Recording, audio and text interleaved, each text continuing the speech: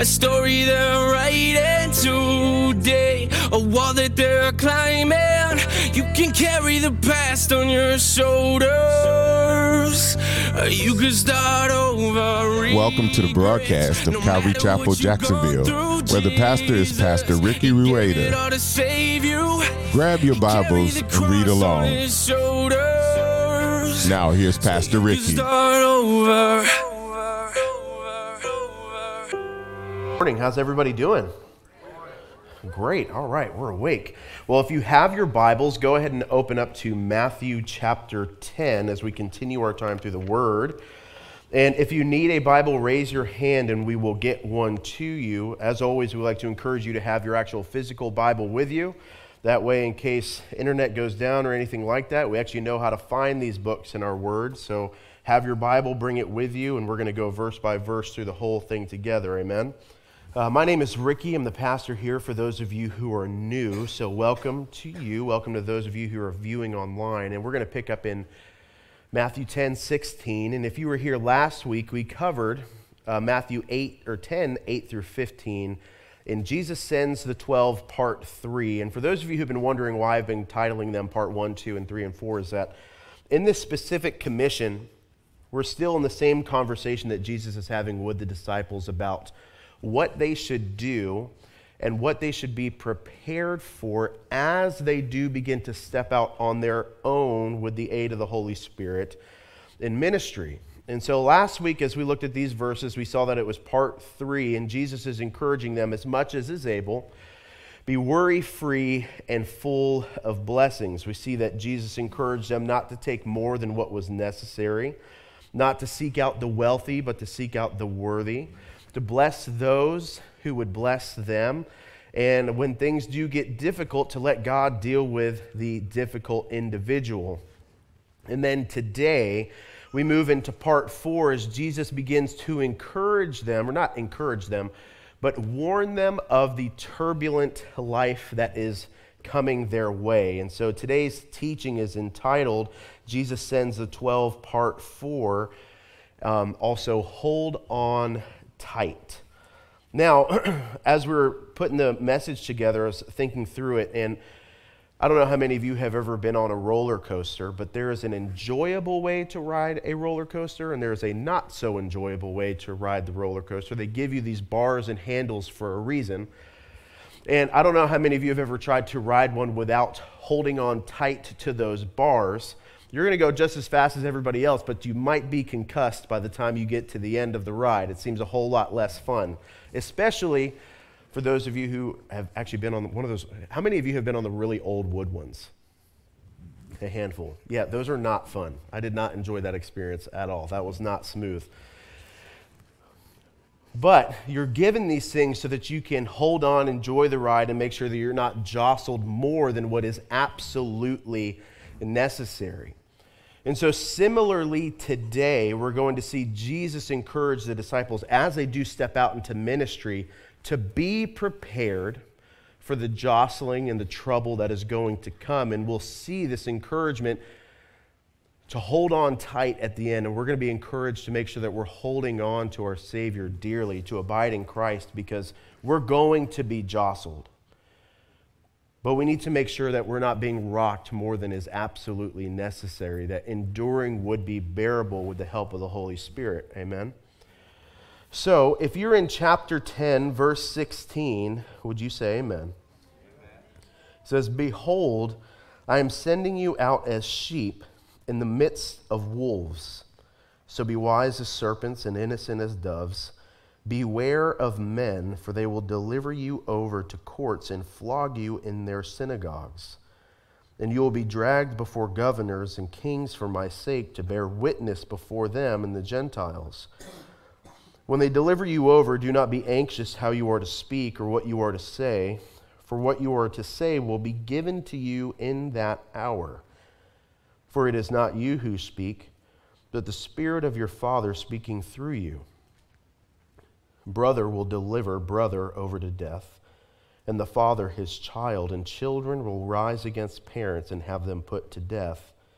And you will be hated by all for my name's sake, but the one who endures to the end will be saved. When they persecute you in one town, flee to the next, for truly, I say to you, you will not have gone through all the towns of Israel before the Son of Man comes. A disciple is not above his teacher, nor a servant above his master. It is enough for the disciple to be like his teacher and the servant like his master. If they have called the master of the house of Beelzebub, how much more will they malign those of his household? So this teaching, hold on tight. In the first couple verses, 16 through 18, and I apologize, we're going to read again just so that you guys can track with me where I'm at. So 16 through 18 reads, Behold, I'm sending you out as sheep in the midst of wolves, so be wise as serpents and innocent as doves. Beware of men, for they will deliver you over to the courts and flog you in their synagogues. And you will be dragged before governors and kings for my sake, to bear witness before them and Gentiles. The first note we have is, let's be clear. I might even edit that now to say, let's be very clear. Jesus starts off this next section with this word, behold, which is an emphatic statement to make sure that he grabs their attention, to ensure that they do not overlook this part. Jesus is preparing the disciples, and while we're not in Israel ministering, we can take this and have the same understanding ourselves, is that there is trouble coming from those who I am sending you to be ministers to. Disciples, church, behold, trouble is coming. This is a proclamation to make sure that we understand the gravity of what he is about to say moving forward. Before you go, you have to know this. You will not always rest upon a mountaintop. You may come to understand literally the valley as the shadow of death. Now, brothers and sisters, I would say that as time continues to move forward, almost especially within the church, we are being taught a very different idea than this. Is that there is even some who would teach the Christian that if suffering has fallen upon them, then they have come to lack faith. That if trouble has come into their life, especially from the exterior, then they must be doing something wrong, and we're going to get to that because we certainly can cause our own trouble. But Jesus is making it very clear, for a Christian to walk in obedience, the world will come against you. We have been taught and we have been trained for some reason to think that if the Christian isn't always on the mountaintop, then God is very, very far. If the Christian isn't having a mountaintop experience, then who is it that they're worshiping and who is it that they're following? But I would say as we read through this section, this certainly does not read like a mountaintop experience. This sounds like something that we ought to be prepared for. We use this phrase, the valley of the shadow of death, often, but we haven't considered that some of us here, maybe even in this room, might face that literal reality that it is a shadow of death. That there are times in life where there will be nothing but trouble around us apart from the Holy Spirit. And so, church, I would ask and say, because some of this does come with obedience. No, let me take that a step back. I would have us consider, if we live a life wholly apart from suffering, it might be more true to say, who is it that we're following? Because if Jesus was hated by those he would minister to, the Jesus that we read about in the Bible, not this strange one that some try to tell us about, that Jesus is love and love is love. If Jesus was in fact hated, why do we live a life where we might not be hated by anybody? Might it be that our lives lack truth and righteousness and holiness? To follow Jesus means we need to be prepared for the trouble that's going to come, because the world will despise the message that we move out with. And as we may be despised, and remember, this isn't at all times, but it is certainly at some, he gives us 3 directives. Church disciples, you are to be wise as serpents. Now, as we look at that phrase, I would say that we need to be careful that we wouldn't be deceitful. Church, being wise as a serpent does not permit you to be deceitful, but it does require you to be wise, to not be foolish, to be planned, to be prepared. And so we have to ask, are we prepared for the things that are coming? When trouble comes, do we try to evade trouble with words of deceit and lies? Being wise as serpents is a call to be wise. It's a call to be knowledgeable, a call to be planned. Not so planned that we can't bend with the circumstances that require it, but it means that we need to be ready. But it certainly does not mean, and I think we conflate the two when we speak about serpents, it does not mean that the Christian is permitted to live a life in any context in falsehood. And then we see the call to be innocent as doves, not suffering as fools or hypocrites. As we see riddled throughout Scripture, this call to be innocent, this call to be truthful, this call to be honest.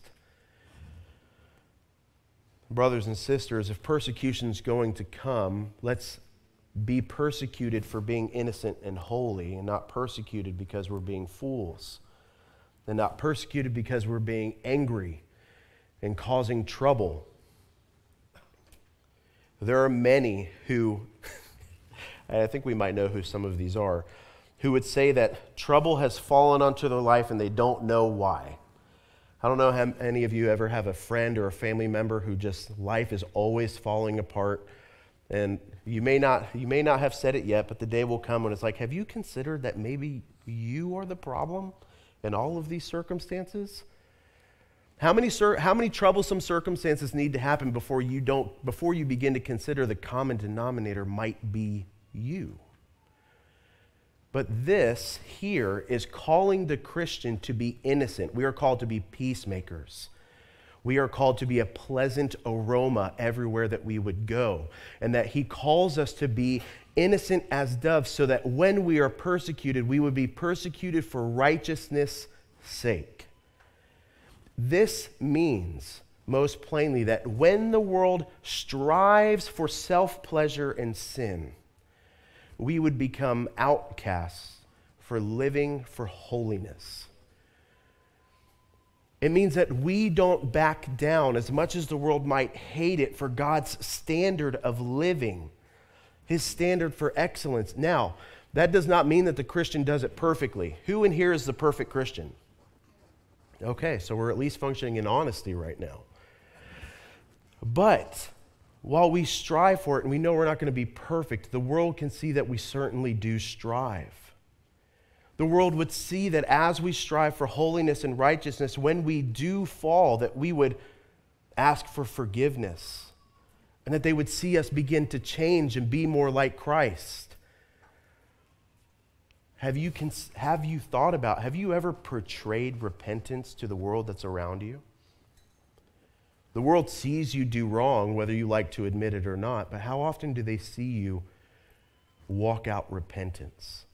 How often do they see you ask for forgiveness? How often do they see you walk in a humble manner so that your testimony would be undeniable? Scripture isn't calling us to live perfectly, but it's calling us to strive for holiness. And as we do that, this final one is to beware of men. We even touched on this last week, that not every pleasant interaction is going to yield a fruitful relationship. Brothers and sisters, as we go out into this world, we need to be cautious of the men and women who are not of the faith. Why? We're going out and proclaiming the gospel to a world that is hostile to it.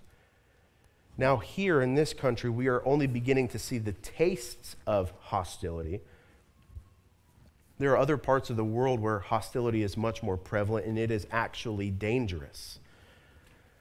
That you do need to be cunning in how you would proclaim the gospel, and you need to be wise in how you would try to raise someone in the word, that you wouldn't put your life or theirs in danger.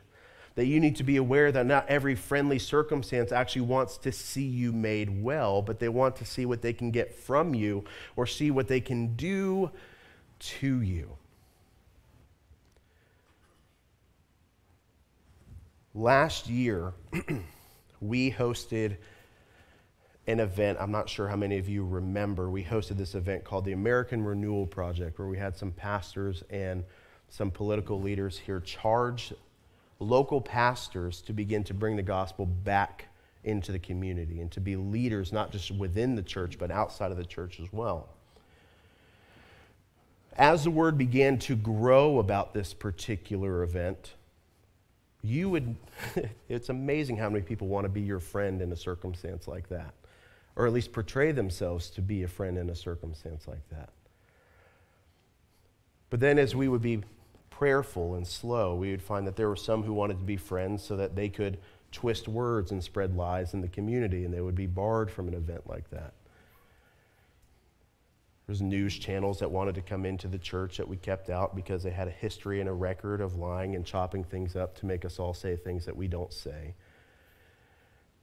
Brothers and sisters, beware that not everybody actually agrees with holiness. Not everybody actually wants to see a world made well according to the gospel. That there are some who actually want to see the gospel eradicated from the world that we live in now.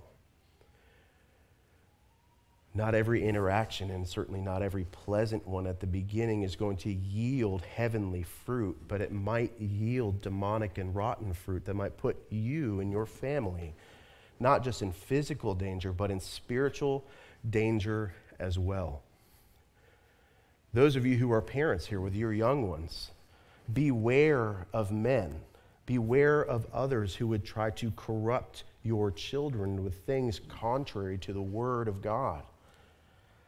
I can't tell you the amount of testimonies we have heard when parents would send their kids to go spend the night at somebody else's house just to hear that once the children were out of earshot of them, the other families would try to introduce things that they would never, ever allow. Why is that? These other families might be pleasant to your face, but what is the motive to see children turned against their own parents? Brothers and sisters, the enemy is real, and we are to be wise. We are to be cautious, and we are to be innocent in all of our ways as well. And so verses 19 through 20, they read, "When they deliver you over, do not be anxious how you are to speak or what you are to say. For what you are to say will be given to you in that hour, for it is not you who speak, but the Spirit of your Father speaking through you." The note here is, look who's talking. No, I'm not referring to John Travolta's 80s movie. We're speaking about the Holy Spirit. This is one of my favorite texts in Scripture. This brings so much comfort to those who would move forward and walk in obedience according to the gospel. It should bring comfort to any faithful and obedient believer.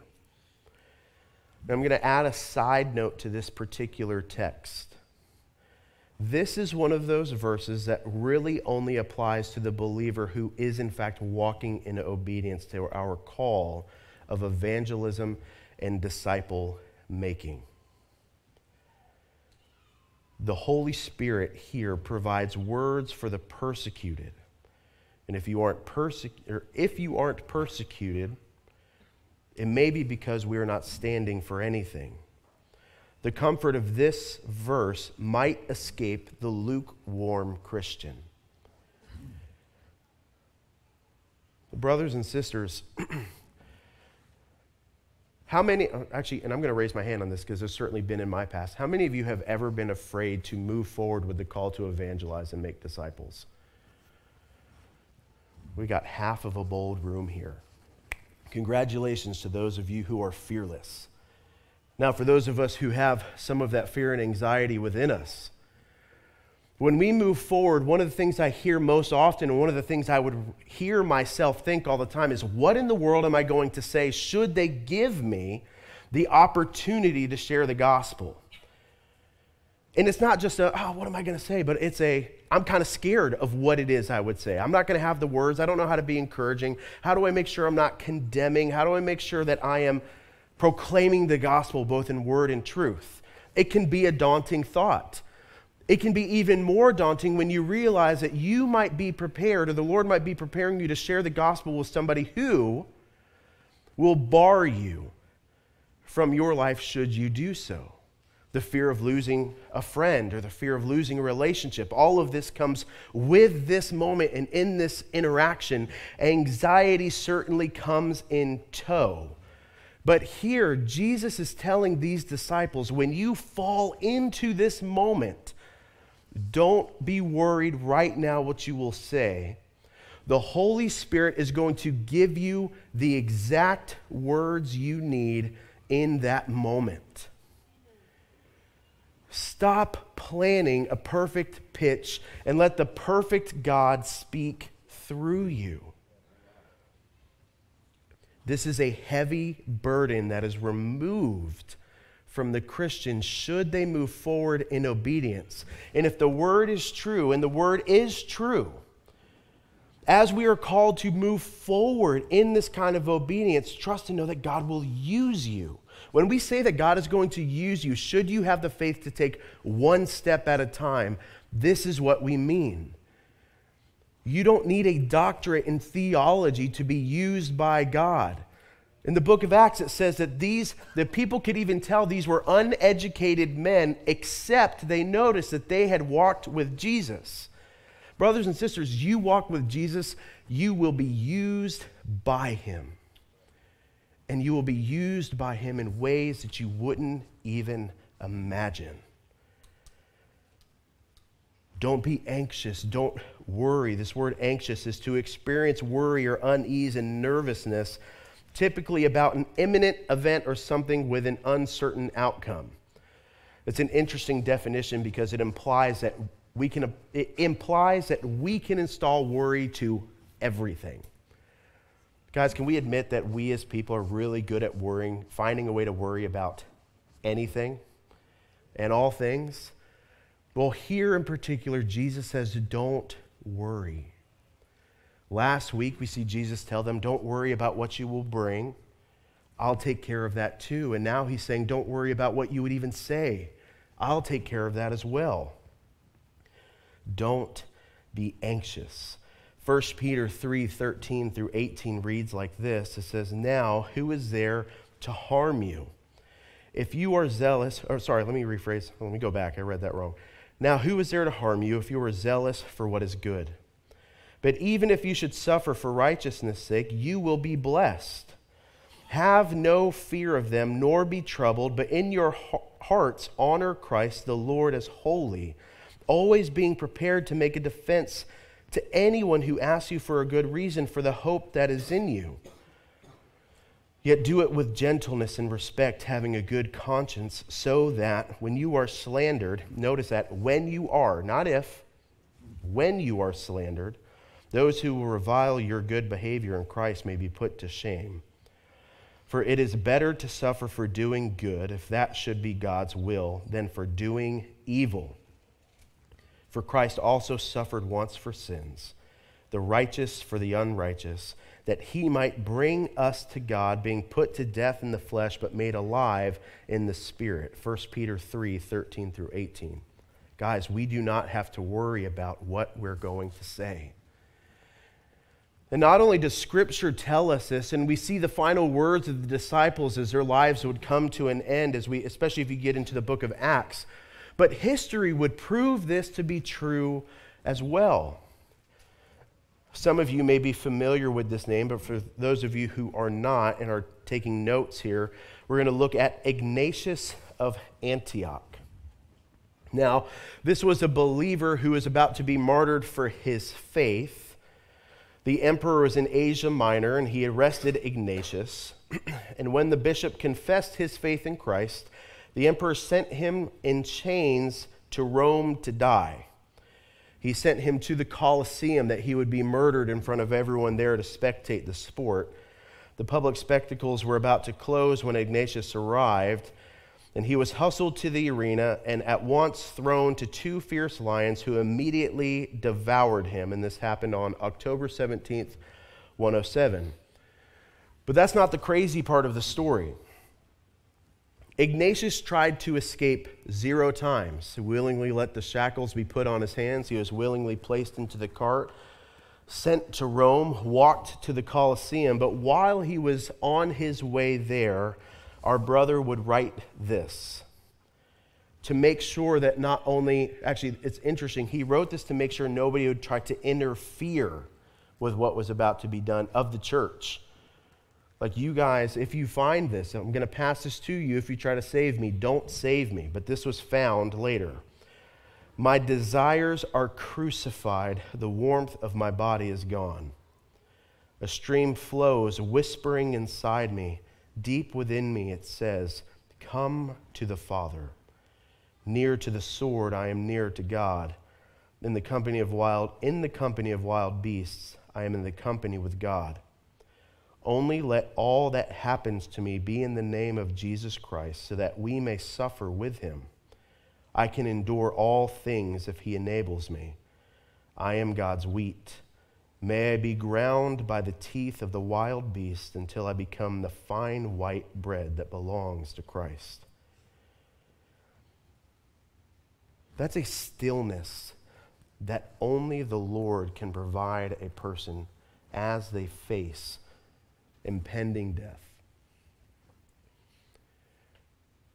Those are sweet words of comfort that God would provide to him to remind him that it's going to be okay.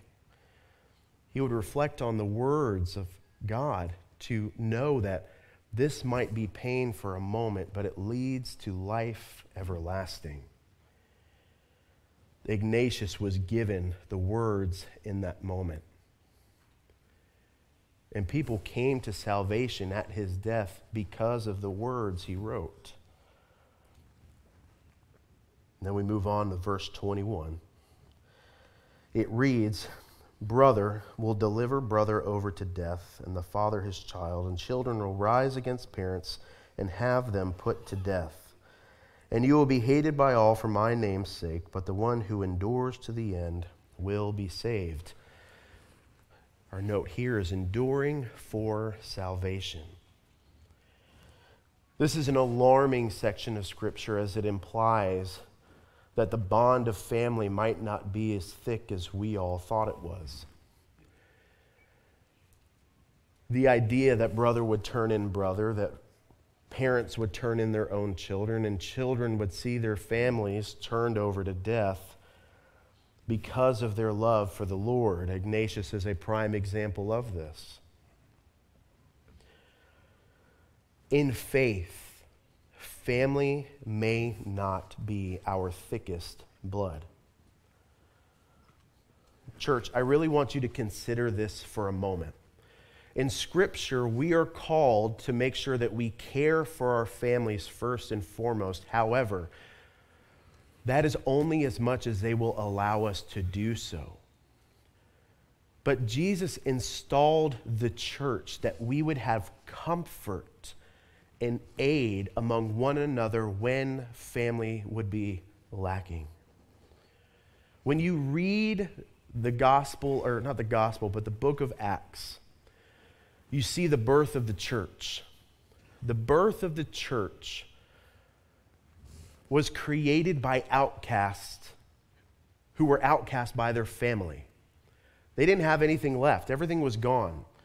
The church in Jerusalem would thrive because those who had something would bring anything extra they had to care for those who had been removed from everything.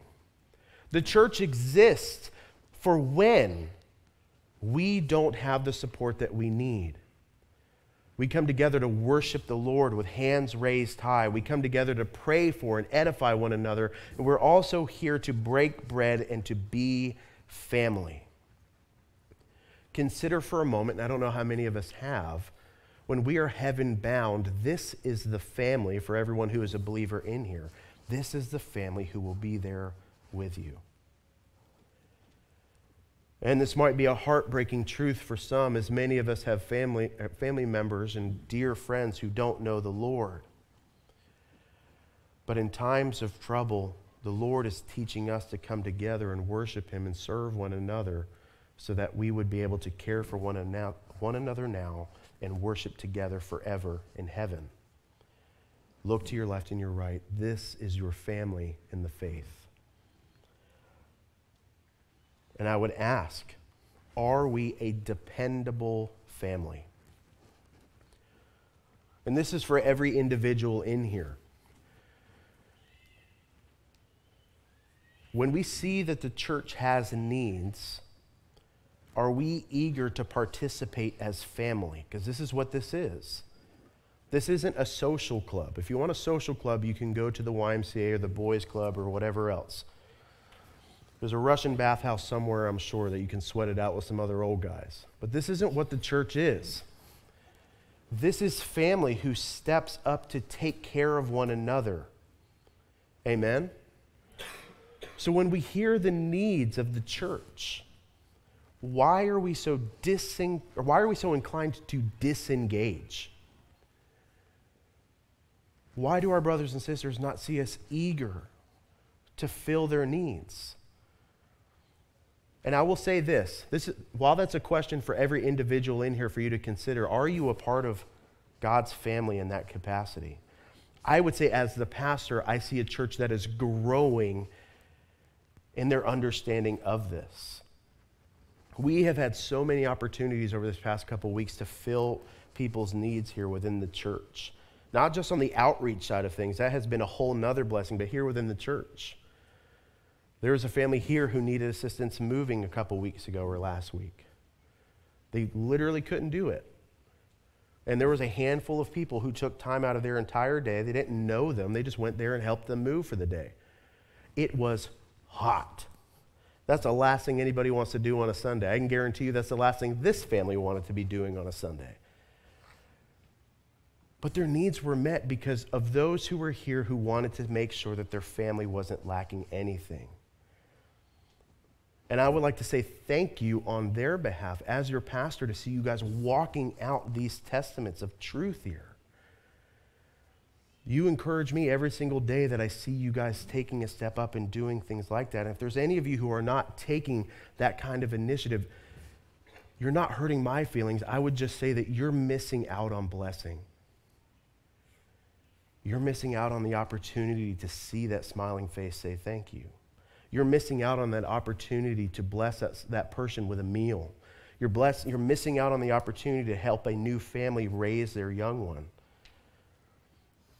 You're not hurting my feelings. You're not hurting the church's feelings. Again, this is me coming to you saying, you're missing out. You're missing out on the sweetest moments of life. Yesterday we had as a church, we celebrated a spiritual Super Bowl of sorts as 4 young men, was it 4? 4? I think 4, came out to be baptized yesterday. There wasn't a huge crowd of support, but those who were there to support them could. Church, do you realize that we move and strive together so that we would see moments like that? That we would see people make a proclamation of faith and take the time to stand before family and strangers and say that I am committed to following the Lord with every aspect of my life. If that's not one of the major goals of the church, then we have a problem. And guys, it was such a blessing yesterday to be able to take part of that and walk these guys out into the middle of not a calm ocean. That was entertaining. I'm 5'5", most every wave overtakes me. Thank God Jerry was out there to literally pick us up over the waves. But guys, what a sweet moment to see family come together in that capacity. This church is learning to come together to be a tight-knit family prepared in heaven bound together. These disciples, in their suffering, would in fact accomplish the task of getting the word to all of Israel and much more. Judas would not walk with them the entire time, but they would see success in this task. In Matthew 24:13, as these disciples strived, as they move forward in suffering in difficult situations, as we're encouraging the church here to do the same, remember, this isn't a if you choose to take part thing. This is a commandment given to us by the Lord. But the one who endures to the end, he will be saved. Matthew 24:13. Brothers and sisters, are we prepared to endure to the end? Are we participating in a fight to endure at all? There are no sideline Christians in the faith. There's no bench players or bench warmers here. We all partake together, amen? But with all of these warnings that he gives the church, we get to this last bit here in 24 through 25. I'm actually doing okay on time.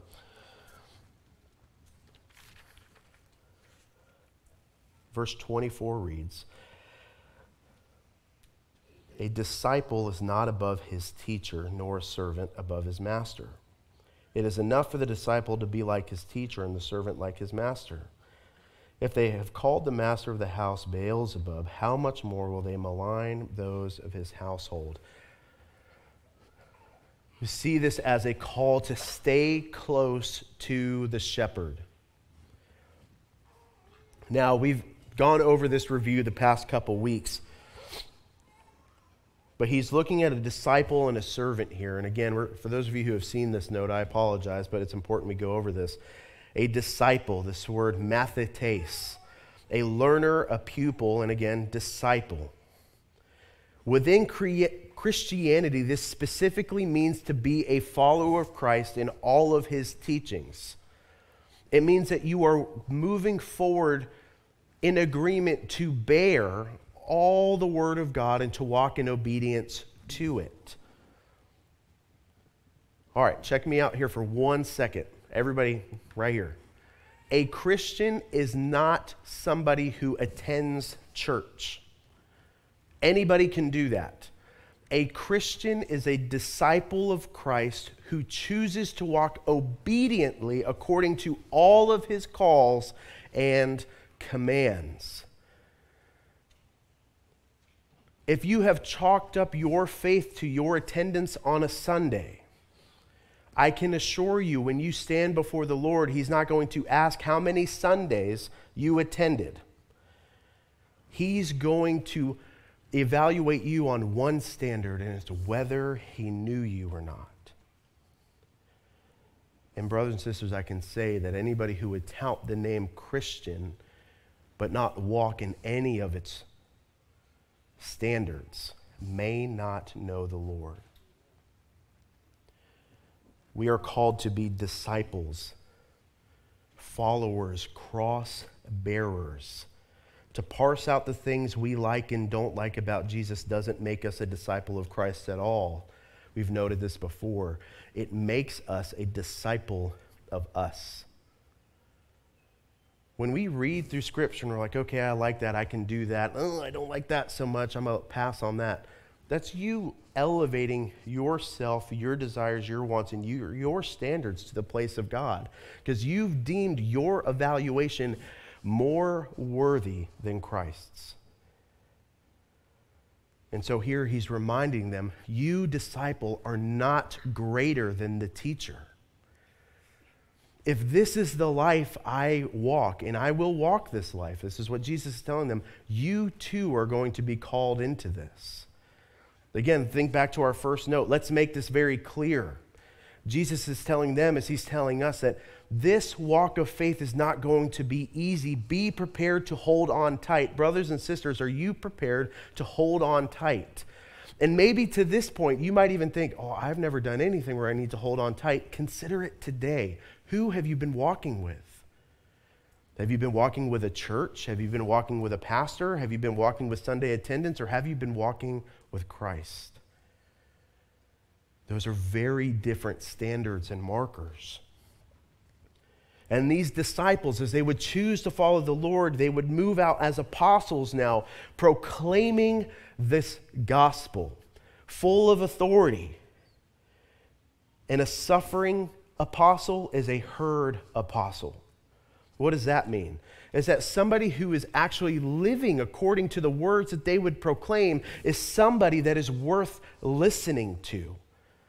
Jesus sends these men out full of authority, able to proclaim miracles, or not proclaim, but able to perform miracles and proclaim the word of God.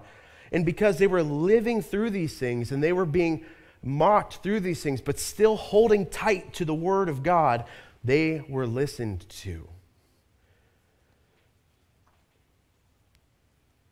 Brothers and sisters, many of us are not listened to because we don't hold fast to nothing. We don't.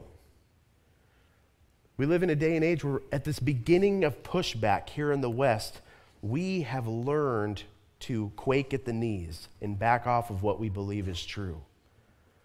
And then we wonder why nobody listens. Well, why would they listen when we don't stand for what we believe to be true? Jesus is encouraging these disciples and us to stay close to the shepherd because trouble is coming.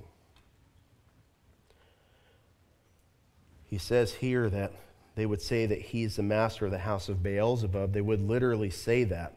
Beelzebub means the devil. Later on in Scripture, we see here in Matthew 12:22 through 24, as Jesus heals an individual, that the Pharisees would say, well, he's casting out demons for the sake of the devil, which is just an absolutely absurd thing to say. But people will say absurd things to make sure that you seem foolish. This reminder that following Christ does not bring glory outside of his kingdom. Brothers and sisters, the only treasure that you're guaranteed is the treasure that the Lord is holding for you on heaven's side of things. The world is going to come against us. The world is going to fight us. The world is going to slander us. The world is going to malign us. And they're going to do it because they think they're fighting monsters. Have you considered this for a moment? When we're talking about a world that is at enmity with God, it is wholly opposed to everything he teaches. When we preach the gospel and we stand for righteousness, you understand that they perceive that as an attack against them instead of a gracious message. And you seem evil to them because they have been told that the desires of their flesh are good. They have been taught. The enemy has done a wonderful job since creation to make God's standard seem like the wicked thing because it lacks pleasure in the flesh. They can't see that pleasure comes from the Holy Spirit, that we strive for heaven, that we're willing to forsake these things for something that is better. You can turn on the news for 5 minutes and I promise you, you will see that this world that we live in thinks the church is an evil place. And brothers and sisters, that is not new to history. That's been going on for a long time. We just read this testimony of Ignatius, this brother who is just a minister in the church, who is perceived as evil, as a monster, was thrown into the Colosseum to literally be eaten by beasts.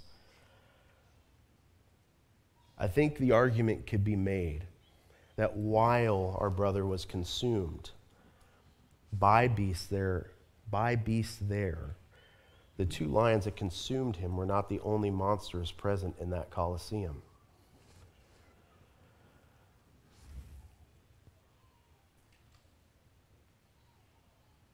He would have heard the roar of the lions, and the roar of the lions would have been stilled as they began to chew on his flesh, but then the roar of the rest of the monsters would cheer loudly at his demise. But can we remind ourselves that that's not the last thing Ignatius would hear. That's the last thing that those of this world would hear, but that's not the last thing our brother would hear. Revelation gives us some insight as to something that this brother might have heard in the closing moments of his life. I heard what seemed to be the voice of a great multitude, like a roar of many waters, and like the sound of many peals of thunder, crying out, Hallelujah, for the Lord our God is our Lord God the Almighty reigns. Let us rejoice and exult and give him the glory, for the marriage of the Lamb has come, and his bride has made herself ready. It was granted her to clothe herself with fine linen, bright and pure, for the fine linen is for the righteous deeds of the saints. This brother's last and beginning things he might have heard were the praises that are happening in heaven. Our brother was covered in blood, but put in white linens. Brothers and sisters, the suffering in this world is temporary, and it is certainly not our final thing. I know I'm asking you to consider a lot of things, but as we're getting into a difficult text, remember, difficult text isn't given to us to condemn us, but it's given to us to have us consider something and might even be encouraged. This is not the end for the believer. This is a transitional moment for us.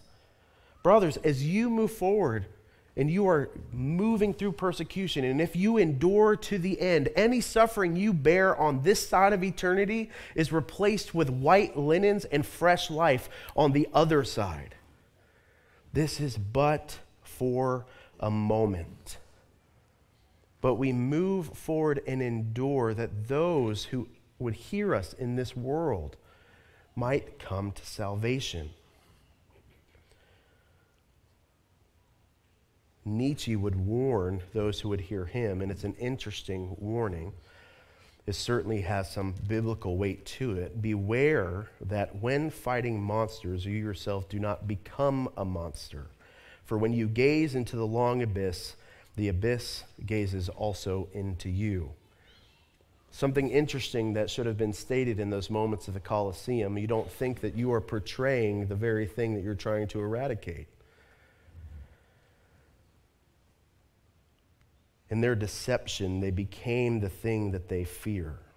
The lies of our enemy have degraded this world into something less than the glory they were created for.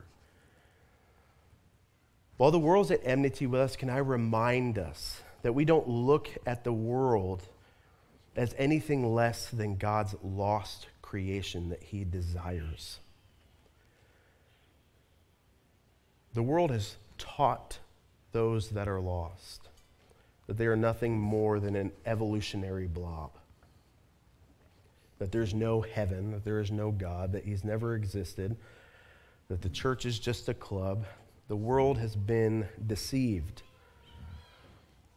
Some of you are familiar with the, I don't know what to call him. We'll call him pastor, but we'll also call him author and theologian, but C.S. Lewis. Prince Caspian is a book that he wrote, and the premise of this book is that the young men and women would go back into Narnia, but at a different time, and what's happened is that in their absence, the people that now reside there have been convinced that God no longer or has ever existed. In the Chronicles of Narnia, God is portrayed as a lion, and they would say that lions didn't even exist. That all of these things that you heard were a fable. And that violence had come to overtake in the world that they once knew. This world that had been created for joy and for pleasure. One of the young women would go and try to speak to one of the creatures that they used to be able to speak to. And at a kind word, all she would have received is an attack. In this, as you watch this movie, you'd see this in interaction with a bear, and they do talk. But instead of that, she gets attacked, and it tries to maul her. And one of the other characters that's walking with them would say of the interaction, as they're now looking at this brother or sister who's passed away, you get treated like a dumb animal long enough, that's what you will become.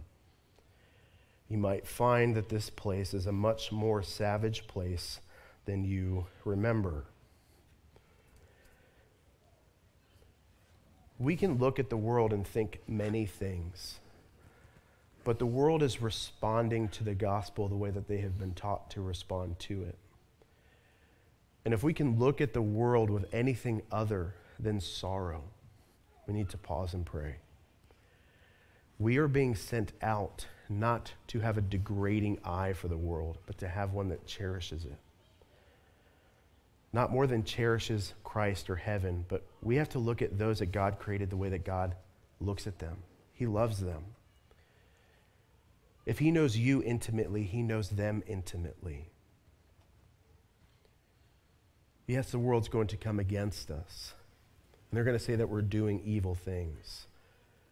But as we move forward in this striving, we look on them with love and we learn to abide in Christ. It says, how much more will they, if they say that about Jesus, how much more will they malign you? This word malign means to tend towards evil. The world is going to tend to treat you in an evil manner. And brothers and sisters, if there's anything that encourages us to do is don't be a straggler. If you're weary, ask for help.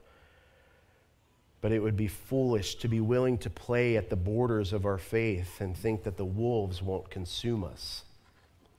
Abide in Christ, walk with him, and be prepared for the trouble that is coming. As we bring this to a close, the thought is, hold on tight to Jesus. We can read a section of scripture like this and think, well, this is going to be a bad day. No. He's encouraging us to abide closely to him. Church, abide closely to Jesus for the days that are coming. And can I say, when we learn to abide closely to Jesus through persecution like this, when we come together to worship on Sunday, you will certainly have a reason to worship on Sunday. How many of you, when you come to church, have ever, because it wasn't today, right? How many of you have ever come to church and thought, I don't get the point of the songs. Like, I don't understand why people have their hands raised high. I don't understand why people want to clap or sing. How many of you have ever thought that? Fibbers in here. I certainly thought that the first few times I was coming to church. I was coming into a place and I didn't understand, but why?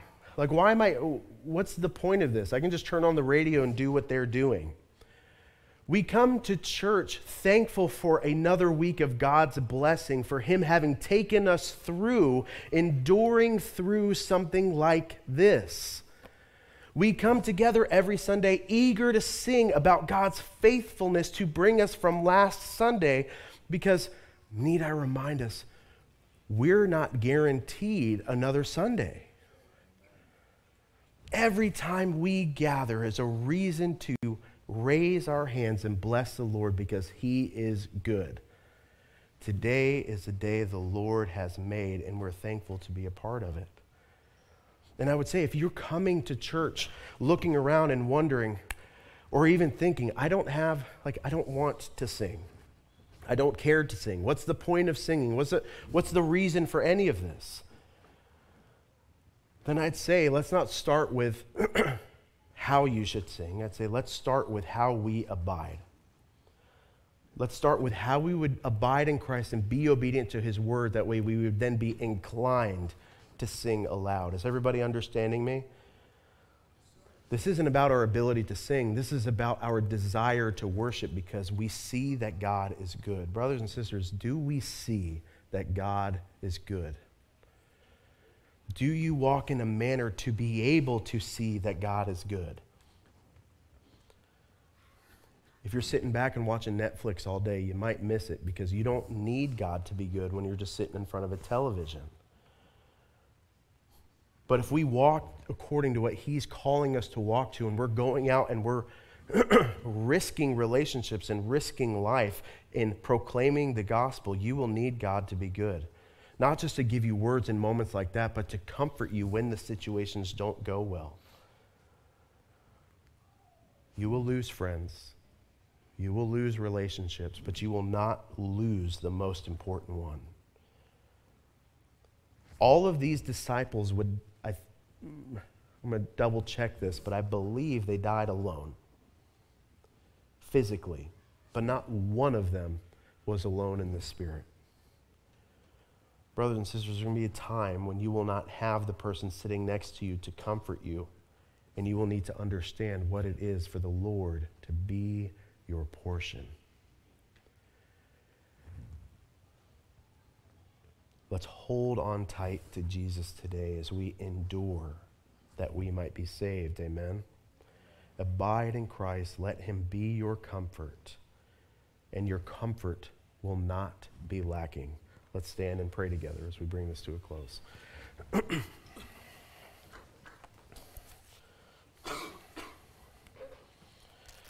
And as always, we'll be available at the front for anybody who needs prayer for anything. It doesn't need to just be salvation. If you feel the call to come to the Lord, come and pray with us, we'd love to pray with you. But if you need prayer for anything that's going on in your life, let us join you in prayer and walk out what the Word tells us to do, to be a church that prays for one another. And I would say, because again, we've been in that place, is that there are some of you who need prayer, but for some reason the enemy has allowed you to feel nervous to do so. Don't let the enemy keep you from prayer. Walk in obedience and let the Lord bless you in that obedience, and pray. Let's pray together as a church. If you're in your seats and you don't need prayer, and you see somebody come up for prayer, even though you don't know what it is, the Lord knows what it is. Just pray for that person. Let the Holy Spirit do the work. Amen? So, Father, we come before you this morning, Lord, not eager for persecution, but, Lord, willing because you are good. Father, we know that as we walk out in obedience, troublesome times will come. But Lord, your word also tells us that, Father, these moments refine our faith. And so, God, we ask that you would teach us to be willing. That, Lord, you would teach us, Father, how to abide and to see your faithfulness. That, Lord, as we gather together again, if you would allow it and you don't return this week, Lord, we would be a church full of praise because we have things to report about. We have good news to share about how you have been faithful to us this week. We have good news to share about how you saved those that we love this week.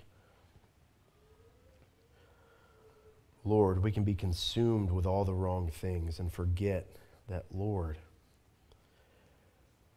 we're called to point others to you that they would be saved, Lord. In suffering with you, that's one of the highest honors any Christian can be a part of, is to be used in the process of seeing a soul saved, brought to salvation. Lord, I pray that you would teach us to put that back in a place of celebration and not a place on the back burner.